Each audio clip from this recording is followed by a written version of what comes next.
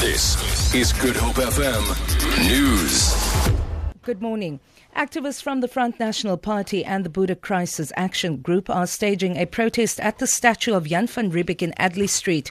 Johan Willemse, a member of Rooi Oktober, an organisation launched by the singer Sunette Bridges, has chained himself to the monument, calling for an end to the vandalism and destruction of statues. The group plans to hand over a petition with over 11,000 signatures to a representative of Parliament, calling for, among other, an end to the violation or vandalism against heritage resources. Willemse explains his actions. I'm here to protest against the destruction, vandalism and defacing of our natural heritage and our statues today. Solidarity with everyone. Impetor is doing exactly the same thing alongside Boere Krisis. The Muslim Judicial Council says many questions remain unanswered after a 15-year-old girl from Cape Town was taken off a plane bound for Johannesburg.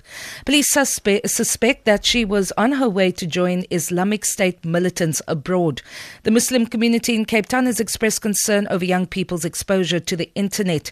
The State Security Department says cyber technology provides a huge platform for extremist organizations to recruit the youth.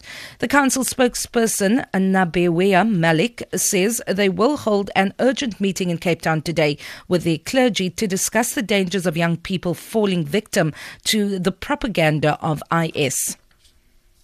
So we're still not in a position to really say, to confirm that she was on her way to join ISIS.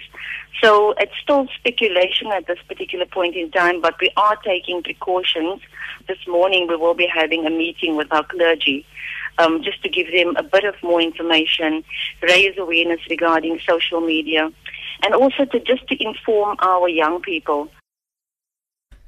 The legal representative of ANC NEC member Tony Ngeni has told the Cape Town Magistrates Court he has written to the Director of Public Prosecution for a plea agreement and negotiations.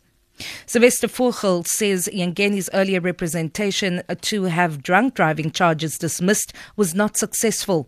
Ngeni was arrested in August 2013 after allegedly driving drunk with an alcohol level above the legal limit. The case has been postponed to the 25th of next month. Ngeni's 500 rand bail has been extended. Officials from the City of Cape Town Traffic have impounded dozens of taxis known as Amapela in Nyanga this morning. This forms part of Operation Throttle launched by the city a few weeks ago targeting public transport offenders.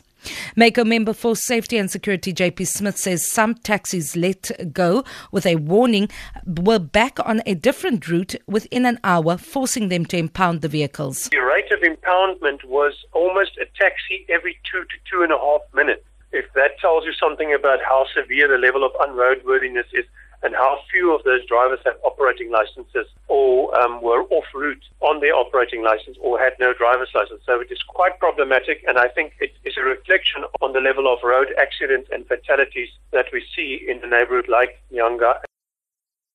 For Good Hope FM News, I'm Vanya Klucher-Collison. Get connected. Good. HopeFM.co.za